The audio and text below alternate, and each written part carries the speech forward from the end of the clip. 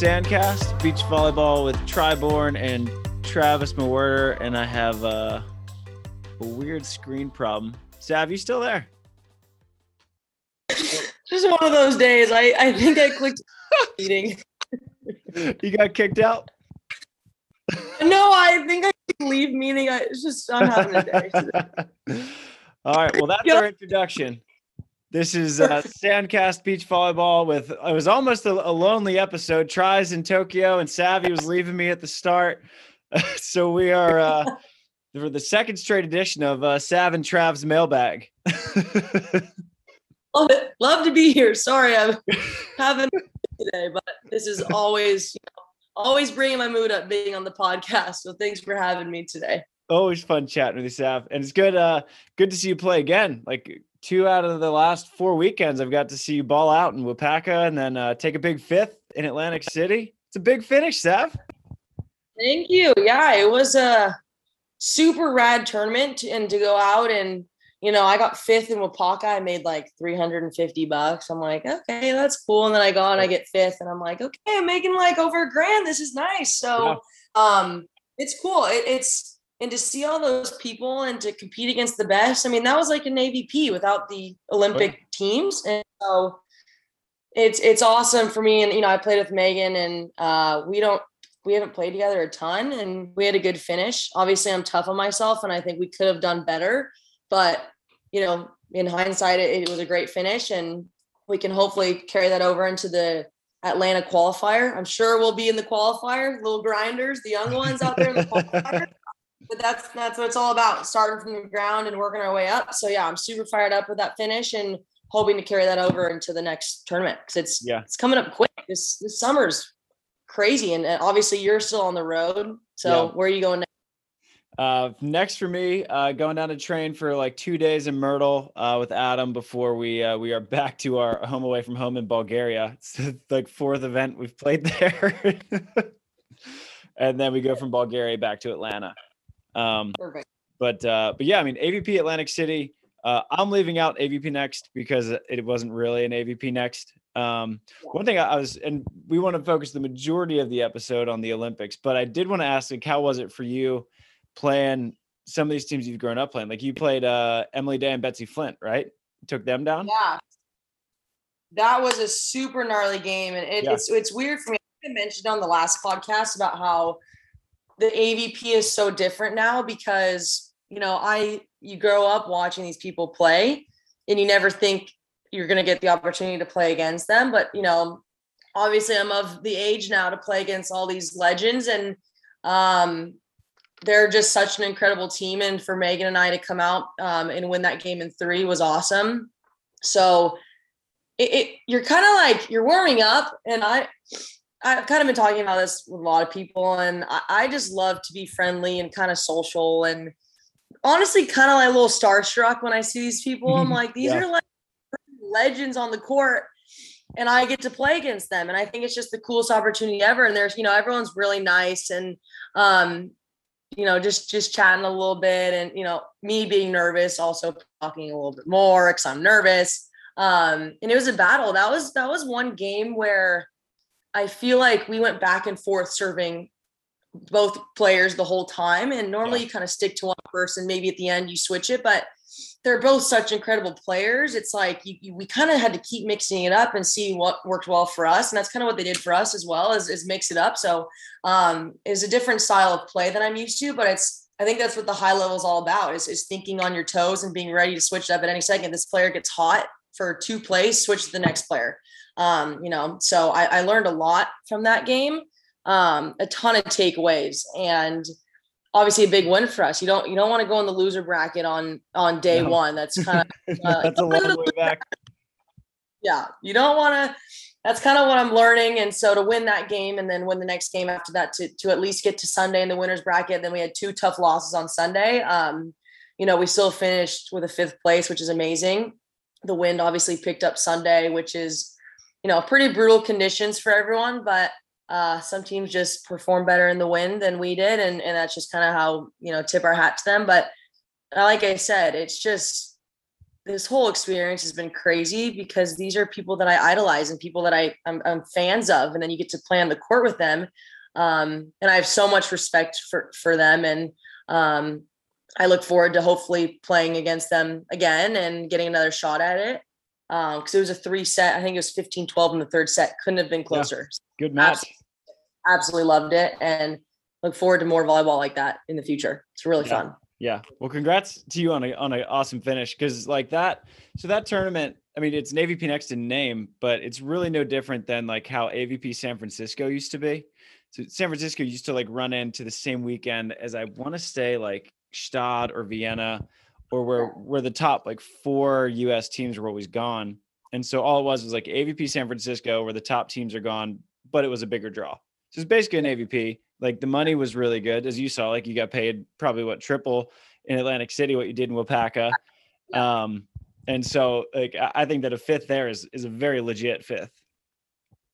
Thank you. Yeah. You know, I'm just pardon myself. I just want to never satisfied, which is a blessing and a curse. You know, you lose sleep over those losses that you could have won, or if you just perform better, you at least could have had a shot. But that's the name of the game. I think you learn more when you lose. Honestly, it sucked. It's more painful. I literally lost sleep over it, but you learn a lot. And now I can take those losses and move forward. And like you said, a 5th place at that event is no joke. So I gotta give myself a little bit of credit. I'm just perpetually dissatisfied, as my high school coach used to say, and that's been really kind of a curse right now. But we're learning, live and we learn, and we're moving forward. But I'm excited to watch Tri play tonight. Moving on to our fan, we got a couple fan questions today, pretty much all about the Olympics, which I'm not surprised about. But tell me what you think about their matchup, and you're excited to watch that game, obviously, as am I. So about that game. Yeah. So, I mean, just for the listeners, so this is like the second straight kind of fan question episode we've done, sort of, because I'd have felt almost bad to have another guest on at this time, because it would have been like washed over so fast, because all anybody wants to talk about right now is the Olympics. So Tri might pop on. He might give me a call later tonight, our time, or like in the afternoon Tokyo time. So maybe we'll get an update from Tri, or maybe not. So we just wanted to have an Olympic podcast update here, because that's just what everybody wants. But so far, April and Alex are 2-0.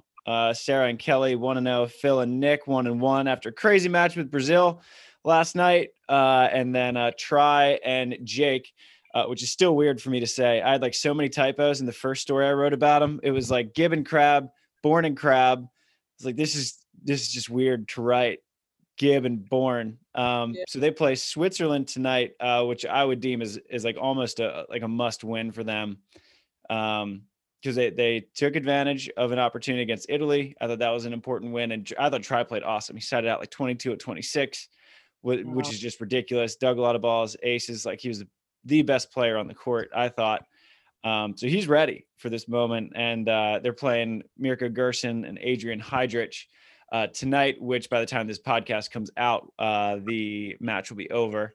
But I think it's kind of a must win for them, because they play Qatar next. And so if you can get your 2 wins early before you play the top seed in pool, that's super important, because if you win 2, you're out. Like you're clear. So this would be important for them to get out. And just with the way the Olympic pool play is structured, it really doesn't matter at all if you go 1-2 or 2-1. As long as you are out of pool, you're out of pool, because it's 24 teams total. The top 2 from each pool make it out, with 4 lucky losers. And so you really want to make sure you seal up that second spot.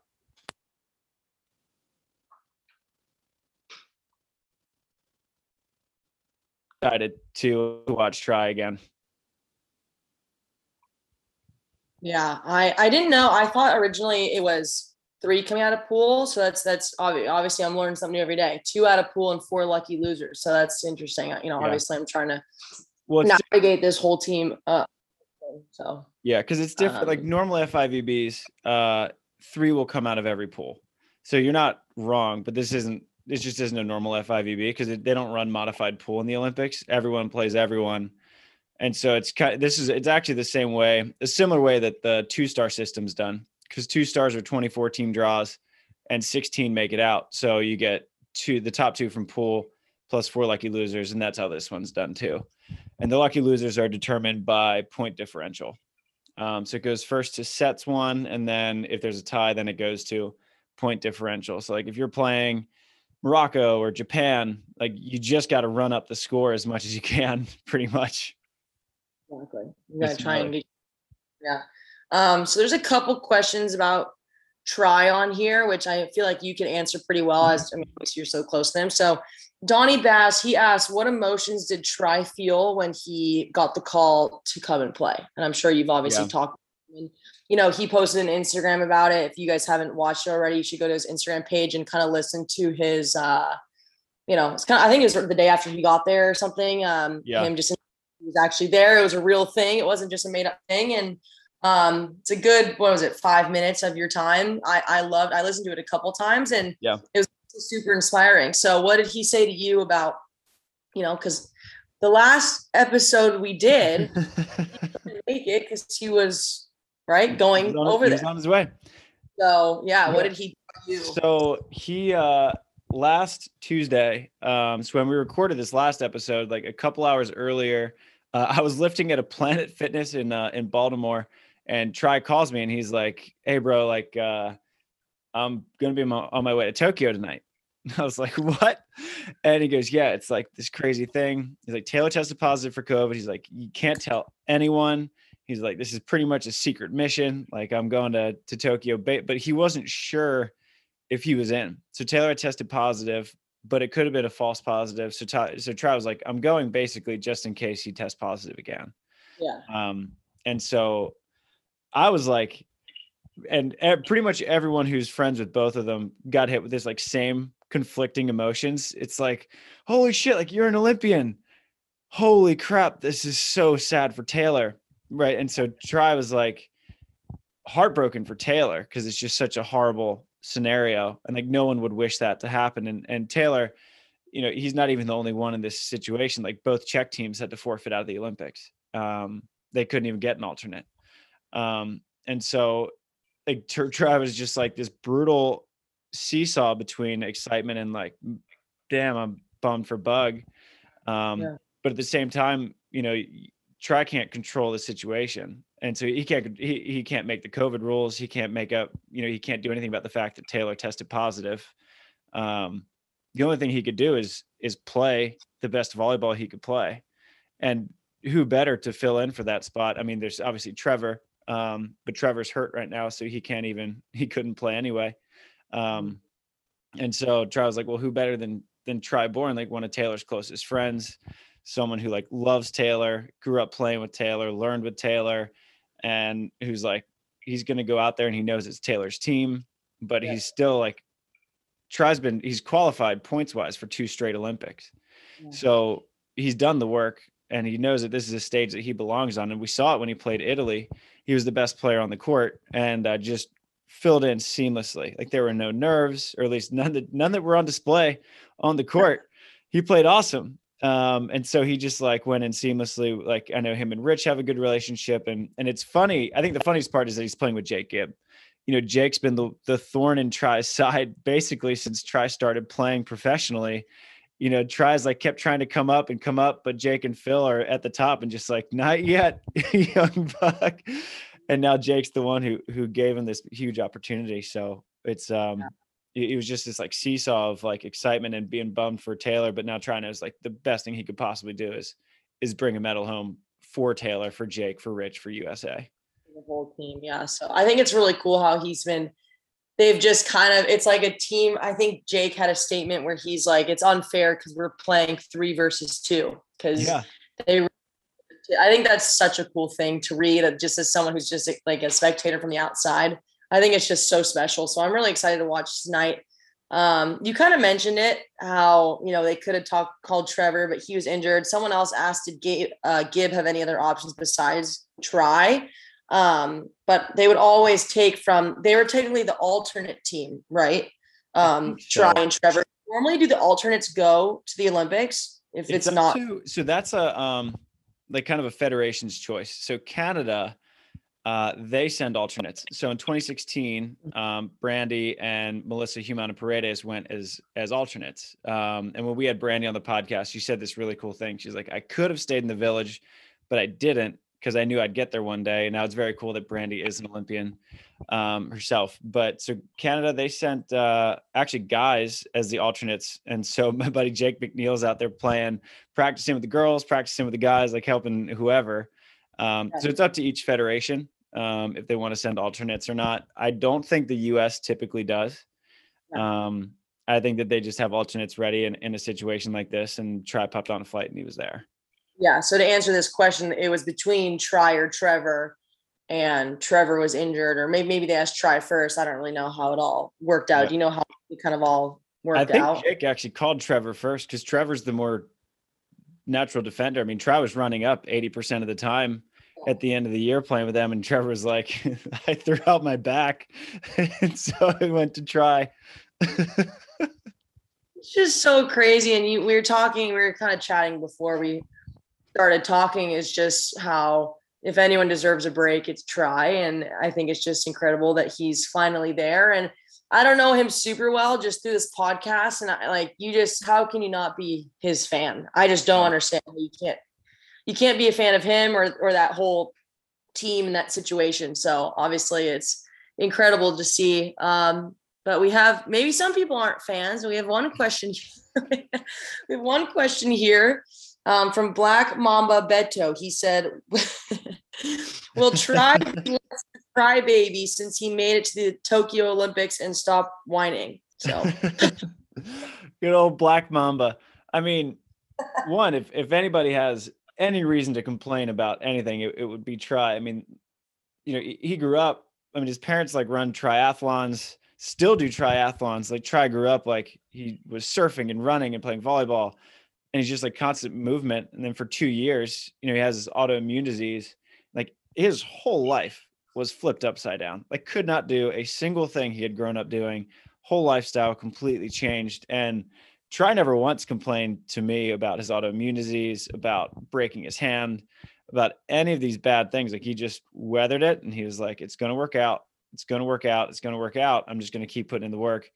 And for Tri to be in the situation he is now, like playing the Olympics, like the way I've been describing it when people ask, like everything had to go perfectly wrong for Tri to be where he is now, and I think that just speaks to, what happens if you just have a little bit of faith, but you don't just sit around and wait for God or the universe or the spirit to do it. Like Tri put in the work. I mean, he was at McKell's 4 days a week. He was practicing 5 days a week. Like he was doing sports psych. He was meditating. He was watching film. He was doing all these things. I saw stories like days after he didn't qualify, and he was doing like the U.S. teams were in Florida training in the heat, and he was somewhere doing this gnarly training. It's like, any person could have just been like, I didn't qualify. I'm burnt out. I am just going to like take the back seat and just go hang with my family. And he, like, I don't know, maybe he had a weird feeling, or just that's just who he is, and he just continued to grind for the AVP season. But I mean,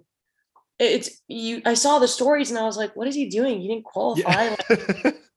What's going on? And then everything happens for a reason. So I think it's so incredible. Yeah. And one thing, kind of a motif of that Tri's been used in the last 4 years we've been doing this podcast is your best ability is your availability. So he's like, no matter what happens, I'm just going to be ready. Like if Phil Dahlhauser calls me, I'm going to be ready.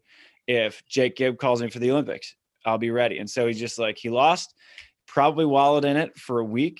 And then boom, he was working out again and he was ready. And turns out, a terrible thing happened with Taylor, and Tri was ready to fill in and play for his boy. Exactly. Gosh, it's just so special. So obviously excited to watch him tonight, and hopefully going for their second win in pool. And yeah. I'd probably guarantee them making it out. I don't really know, but hopefully that would give them a really good chance of making it out. So moving on, I want to talk a little bit more about the other men's team. That was an insane match last night with Phil and Nick and the Brazilians. So I watch a little bit more of the women's side, but I've gotten the chance to watch the men's this year more than the women's, just based on my schedule. So I want to talk a little bit about that match. And Chad, he said, how can we get Phil to be fired up Phil? So I kind of want to get your opinion on that because I don't know much about fired up Phil. So yeah, I want to talk about that game last night and how to get him fired up, I guess. Well, I think with Phil, I think this Olympics is probably going to be the last fired up Phil we'll ever see. I don't know what Phil's plans are for the AVPs later, but he's played so much volleyball and he's won so many volleyball tournaments. And the one thing he said is that, when we had him on the podcast, he was like our 7th or 8th guest. He said that everyone's measured by the big ones, quarterbacks by Super Bowls and all this stuff. And the Olympics that's the biggie for beach volleyball, whether we like it or not. It feels like you could win a tournament in Marseille and no one cares, but you could win the Olympics and that's a global event. And this is the big one for Phil. And I think that the magnitude of the event and the size of the competition, like that's what get Phil jacked up. He looks at AVPs a lot of the times the way me and you might look at a CBVA. Like it's a good tournament, we're playing good teams, but at the end of the day, like, if we lose in a CBVA, we're not going to lose any sleep. If we win a CBVA, we'll clap our hands and go out to dinner and fall asleep like normal, but Phil looks at these tournaments, these are the biggies for him. And so I think that now that they're 1-1, I like their chances to break pool because now they have one match against an Argentinian team that is okay, good, not great. They should have no problem, like 21-17, 21-16 maybe. And then once they get out of pool, I think then we'll be seeing Phil Dahlhauser at his absolute as good as he can be given the conditions. I mean, Phil's in the quarantine hotel. He can't use the facilities. Like, they can't practice with another team, and so they can't even use the shower. So they're getting these guys to like literally squirt them with a hose to get the sand off. Oh my gosh, I forgot about that. So that's just they were talking about it on.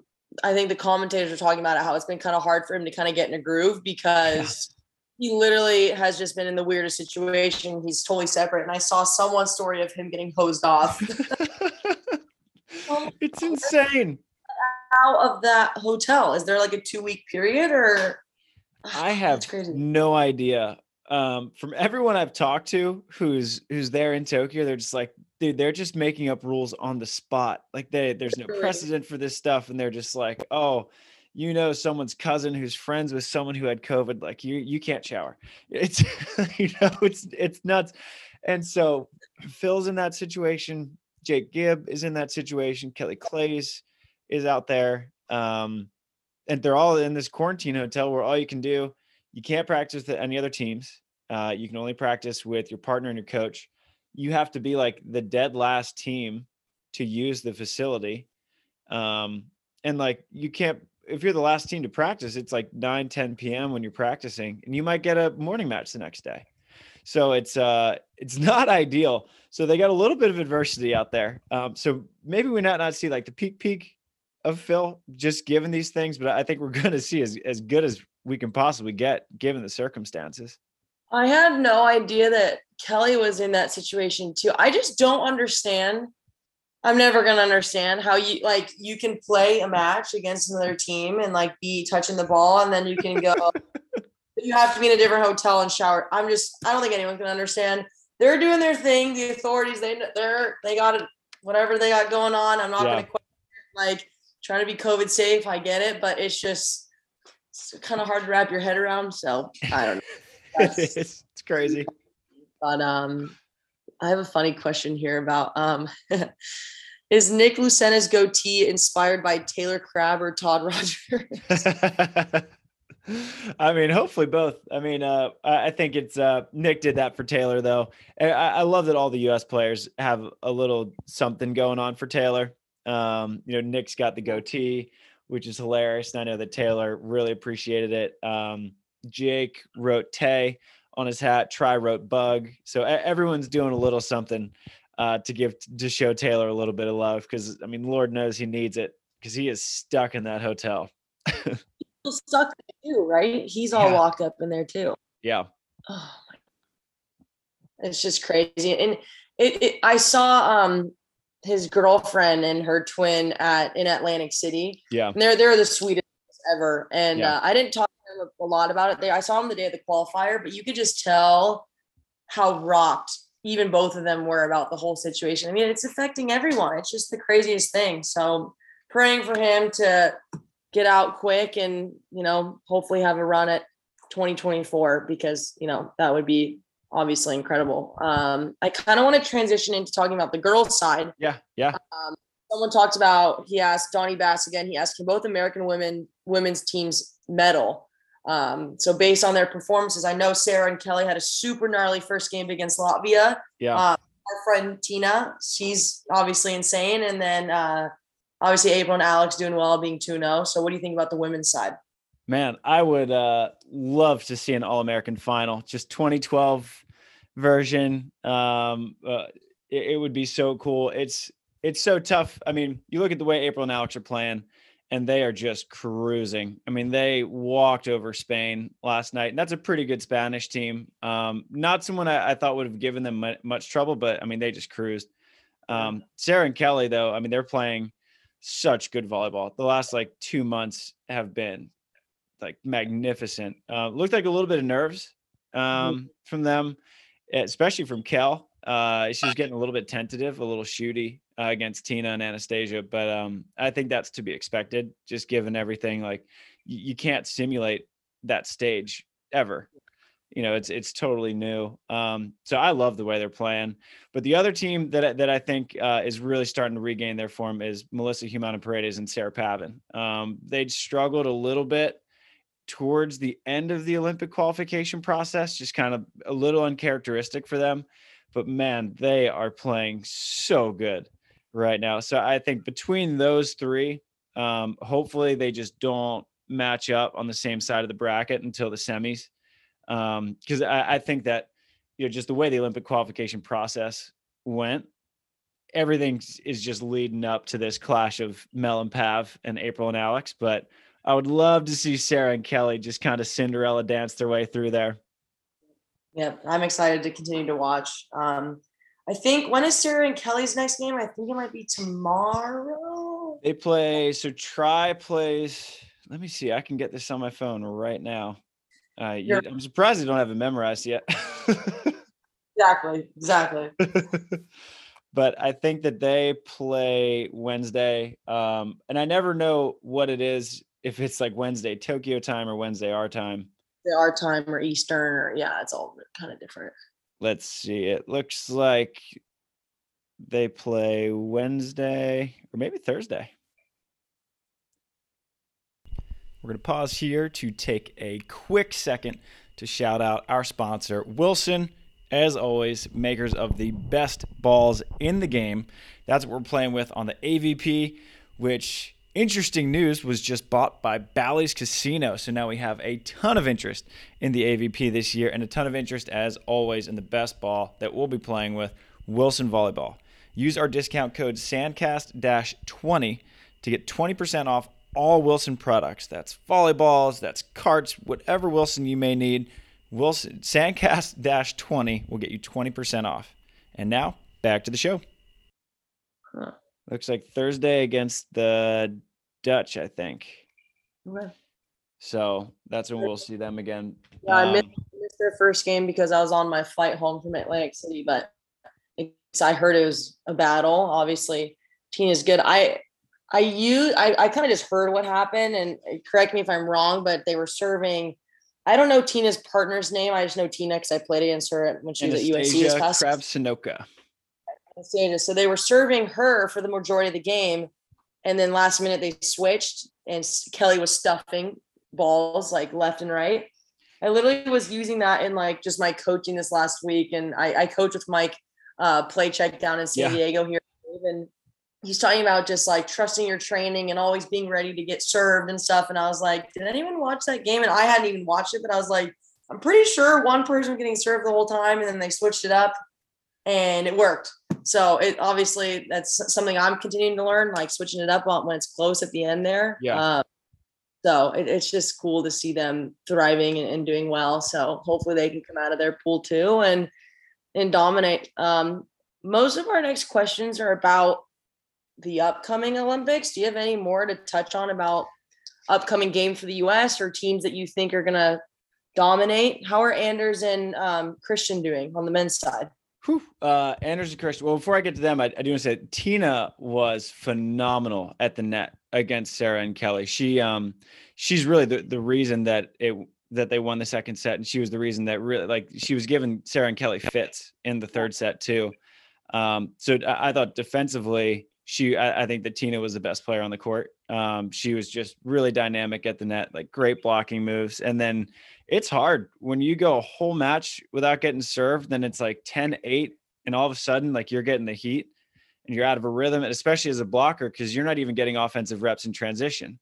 At least if you're a defender and you're kind of getting iced out and serve receive, you're at least getting, you dig a high line and you get, your offense is warmed up that way. So that's a hard thing, and good on Sarah and Kelly for making that adjustment. And they had to do that on their own. There's no coaches in the box in the FIVB. So that's something that they had to figure out. And Kelly really stepped up at the end. I mean, she had this monster, like, left-handed Kong block on Tina that just completely changed the momentum of the game. And so it was a great match. And I think it was really cool because you're looking at two teams that are just the future of the sport that we're going to watch for the next 2-3 quads. Sarah and Kelly are 24, 25, Tina's like 23, and Anastasia's really young. And so that's players we're going to see for a long time. So it was fun. But Anders and Christian, they played Spain this morning, or last night, technically. Man, every team is just going after Anders. It's just like every team in the world colluded and decided that when 2021 starts, no one's serving Christian, everyone's serving Anders, and we're just going to tire this guy out. And it's working. I mean, it's a totally different. Anders probably hasn't gotten served his whole life. Yeah. And now, the last 3 years, Christian's gotten every ball, and now Anders is just getting every single ball. And he goes in these ruts of like 4 or 5 points in a row where he'll just kind of hit a ball out, get blocked, get tentative. Whereas before, whenever he got a ball, he was just like Yahtzee deep seam, Yahtzee hard angle. And it's working, but it's crazy because the same exact thing happened to Phil and Todd in 2008. Everyone had served Todd, and then first match of the Olympics, Latvia just serves every ball to Phil out of nowhere and upset Phil and Todd. And now people are doing the same thing to Anders and Christian, just completely switching it up, like kind of out of the blue. And they won both, but both of them have been uncomfortably close. Like, they were closer with this Australian team that they really should have. And hats off to Australia. They played fantastic. But then they were way too close with the Spanish team that's been struggling. And so they're not like the sure thing that they used to be. I know, because I remember you mentioned in our last podcast, I was like, obviously they're going to be the team to beat. And you're like, no, the Qatar boys are going to be the team to beat because everyone's switching it up. So it's crazy. It's very interesting to see. It is. Did you happen to watch Carrie Walsh's latest Instagram? It was like a 7-minute video. Oh, I didn't. So she posted, see if I can pull it up. She posted an Instagram. I watched all of it.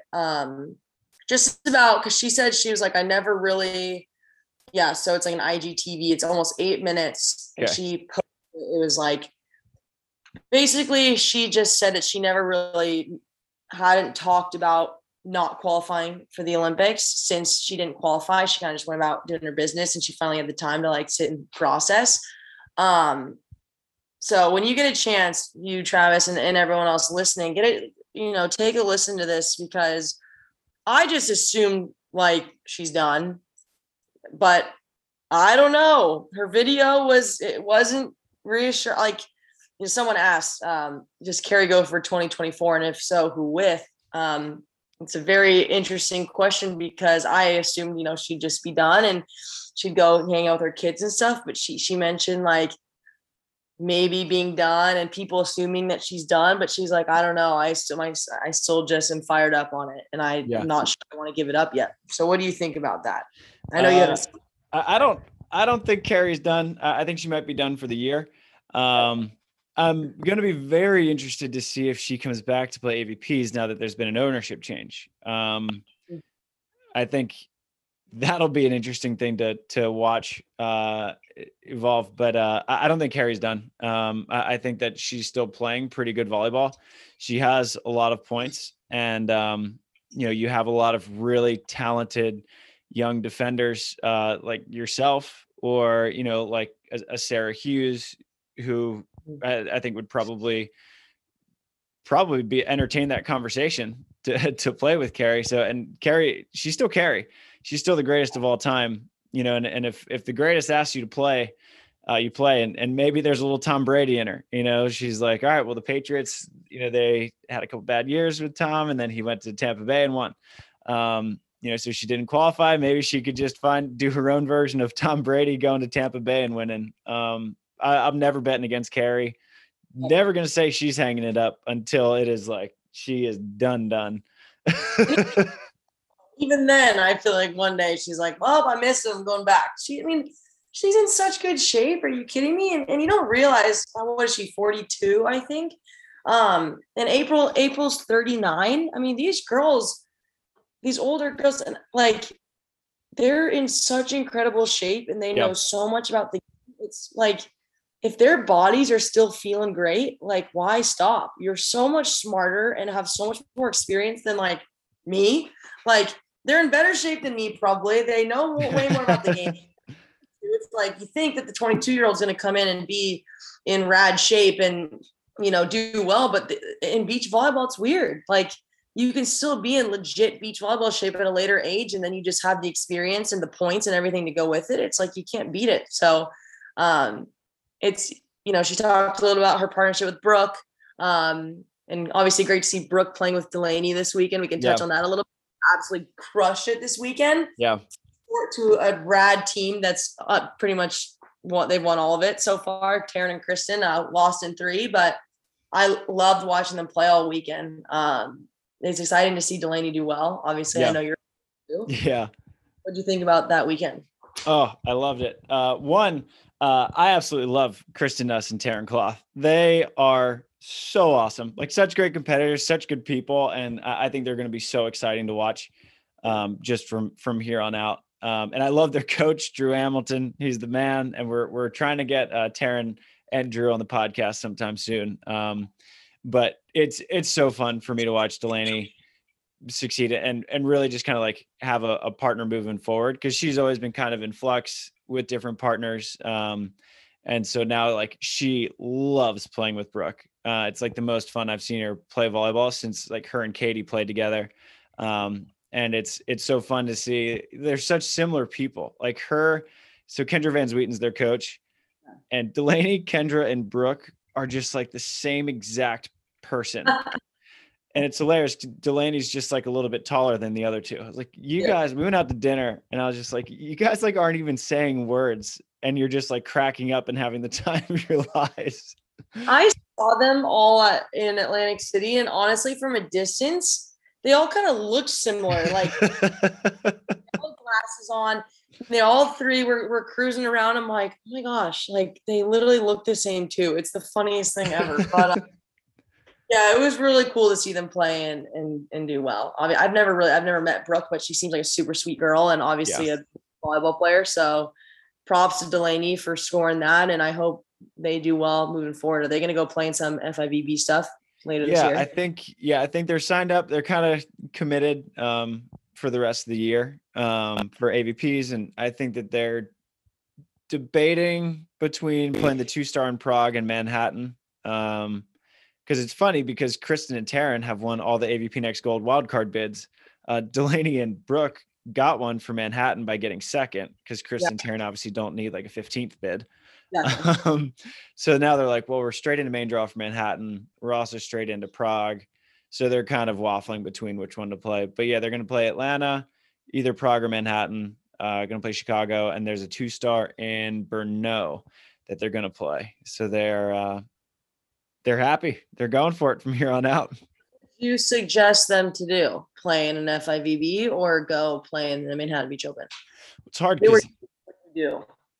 because like I have no idea like what the points are going to look like for the AVP. Who knows how many AVP events we're going to have next year. Like Bally's is moving in, maybe it'll take them, maybe they'll like come in like right off the bat and charge it with like 10 events, or maybe they'll just like slow play it and just do kind of like a similar thing that Donald's been doing with like 3 and then 4 and then 5. So it's hard to say.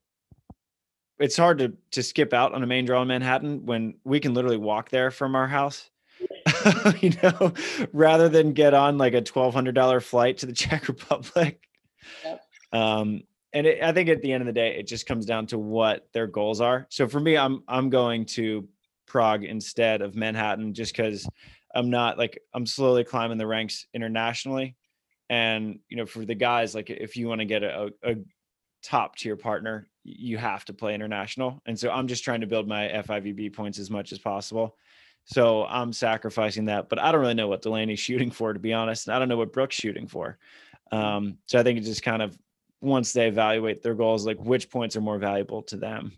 100%. I mean, you haven't been home at all, so you haven't even had anymore. You haven't even been around. It's so crazy. Me and Delaney, it's like, it feels like we're dating again. We'll like pop in, see each other for like 3 days. Then it's like, all right, well, I'll see you in 3 weeks in Atlanta.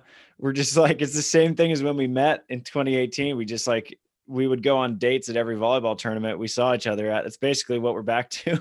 You're just the cutest thing. Oh, absolutely love it. So, I mean, there's a couple questions here about what you just touched on, the point system. Someone asked Rob Volley, he asked, what should change about the Olympic point system? I mean, if anything, what do you think about I think that the Olympic point system is actually the only point system that gets it totally right. You have, so the Olympic point system, for those who don't know, you have the Olympic qualification period, which is typically 1.5 years to 2 years, just depending. And you just take your best 12 finishes. So it rewards teams who play a lot. And like Carrie and Brooke, I think, played the most events, or Sarah and Kelly, they played the most events of any US teams. And they were just playing all of them. And it rewards those teams because like eventually you're going to get the good finishes. So I think the Olympic point system is the best. The only thing I'd like to see changed is they just take out the country quota. That's it. Because you look at, the US, our women got screwed pretty hard. Emily Stockman and Kelly Kalinsky both technically qualified for the Olympics. Carrie and Brooke technically qualified for the Olympics. Try and Trevor, Brazil, same thing. They had 4 teams, men and women, were in the top 15. And I think that the world is spread out enough. I think I don't think we need a country quota system to make sure it's fair and balanced. I think that it's natural selection at this point that's going to happen.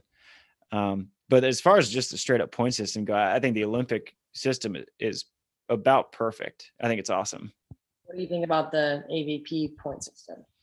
The AVP, I would like to see the AVP and the FIVB just go to just a rolling 365 point system where you just, however many events you play, you just take your total points. And so it'll reward teams for playing more events. Whereas right now it's your best 4 out of 6, I think, on both tours. So it actually, on the FIVB, because there's so many events, it'll discourage teams from playing to wash out a good finish. Whereas, if you're just taking your best, like all of your points, aggregate total from the last 365 days, it incentivizes teams to play. And so I like that system. The AVP, I think, is best 4 out of 6, which is fine given that we don't have that many events to play anyway. So I think that makes sense. And I like that you can't be hurt by AVP Next. They can only help. So it just encourages people to play those events too.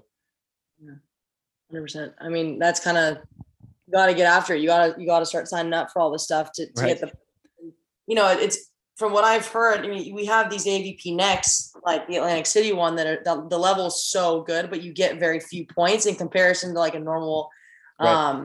AVP. But that's just the level of the game is going up, and everyone wants to play. So like that's just the future of the game. That's kind of our last question here. Mike asked, how did playing in Wapaka or Atlantic City, or any AVPs that you've played in, pretty much, compared to playing internationally. Obviously, I don't have the international experience. So what's the level difference in playing in international events versus these AVP Nexts and these AVPs here in the state? That's a great question. So I would say Atlantic City was about the equivalent of like a 3-star for the guys, where you have a team like Cayman Theo. Say that again. Guys' side was insane. Yeah, I mean, so was the women's. I mean, both you guys. You look at a team like James Shaw and Sean Cook, for example. Yes. Gnarly team, don't make it out of the qualifier, which is crazy. And you get a team like Hagen Smith and Robbie Page. Stoked to see Hagen do well. Still one of my favorite guys I've ever played with. Love him to death. And he had like double groin surgery, like gnarly stuff. And so him and Robbie came out of the qualifier, made the semis. Excited to see Andy Benish do well. Him and Billy have kind of had a bit of a rocky start, and they made the finals. A good final too, went to 3.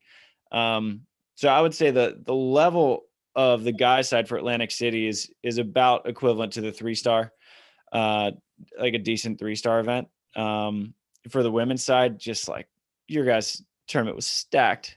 I was like, man, good. So I think your fit there is legit. And then Wapaka, I think, is closer to kind of what a 2-star would be, where it's a little bit more top heavy. You can kind of not snooze through pool play, but you're really not all that worried about pool, which is why I think pool play is just kind of a waste of time in general. I think Atlantic City, best format I've ever seen. 32 team double limb. I think that's what every event should be ever, including the Olympics. I don't know why they bother with pool play for any events, but double limb, best way to go. So Wapaka is like closer 1 or 2-star. Atlantic City like 3-star. Keep the double limbs, AVP. Keep them going. Wasn't there, I think you may have mentioned the last podcast, there was kind of people were complaining about the pool play for these events. People definitely prefer the double elimination. And I mean, I haven't had a ton of experience doing it, but I think I did like the double elim a bit better. I will agree with what everyone else is saying. And it's weird because in the pool play, some teams can cruise through, but then you have like in New Orleans, Zana and Delaney were the 1 seed. And their last place team in their pool was Leah Monkhouse and Molly McBain, a Canadian team that had literally 0 points. Yeah. And they lost the 3rd set battle, and Zana and Delaney ended up getting 3rd in pool. So like, it's crazy how the points, how it can all work out. Yeah. But yeah, I love the double limb thing because you lose a game and you get another shot. So I think it's great. Was the qualifier double elimination as well? Yeah, which I thought was so interesting. And I was like picking as many people's brains on that as possible. Like, what would you rather? A single limb qualifier where everything's match play and you will have less matches, or double limb quali. So the way it worked in Atlantic City, for those who weren't there, was they took the top 4 teams out of the winner's bracket. Once you got to the winner's semis, you were good. Once you got to the loser's bracket semis, you were good. But the loser's bracket was 1 game to 28. It was a lot of matches for the guys, though. I mean, I think some of the guys had to play like 6. So if you like played 1 match, then you played like 5 sets to 28. Then you had to play a double in the next day where you could play up to 5 matches in a day. So it is a lot of volley if you're doing like a double M qualification too. But I think like we train to play volleyball, so I'm okay if it's double limb, which I think is the truest format. I think if you play double limb every time, you'll get kind of the truest winner on average. So I think more volley, double limb is the way to go. Qualifiers included, but it's just like if you have the time of day to run a double limb, because it's a lot. Exactly. So I think they crushed it with the format, and kudos to Jeff Conover and Carly and Wayne Gant at AVP America. They're superheroes, and Josh Glazebrook, and they did a great job. Yeah, it was a very well-ran tournament. So, kind of to wrap this whole thing up, moving forward, you're leaving to go overseas, and then you're coming back for Atlanta. So yep. What is our format looking like for Atlanta? I think it's, what is it, a 10-team main draw, and then it's like a 2-day qualifier, or what is it? Yeah. So Atlanta, it's a total of 20 or 16 teams in the main draw. 10 are automatically in on points. They're reserving 2 more spots for a wild card. If they don't use those wild card spots, which they almost never do, then those 2 wild cards will go to 2 more teams by points. and then it is a 2-day qualifier. So the first day is to get, I think 8 teams will make it to day 2 of the qualifier, which is 32 teams. And then 4 teams will make it out of the 32 team qualifier to main draw. And then Manhattan is the same thing, except it is a 24 team main draw, not a 16. And then Chicago, I think, is back down to a 16 team main draw. So it's gnarly. Like, if you have an automatic bid on the AVP this year, congratulations, because that is valuable. So here I am. I don't know where your points are, but I will definitely be in the qualifier, hopefully in day 2. But yeah, that's kind of the next thing to look forward to. Obviously, we'll continue to watch the Olympics and root on our USA team. So obviously love chatting with you today and fired up everyone. Well, this podcast would come out tomorrow morning. So yeah. Hopefully you rooted on last night. Hopefully they get a dub in their game tonight. But yeah, always a pleasure talking to you and looking forward to the finish of the Olympics and your next few events before the AVP Atlanta. Yeah, love chatting, Sav. Good finish in AC. Keep that rolling. Much. Thank you. All right. Talk soon. See you later. Thanks, everyone.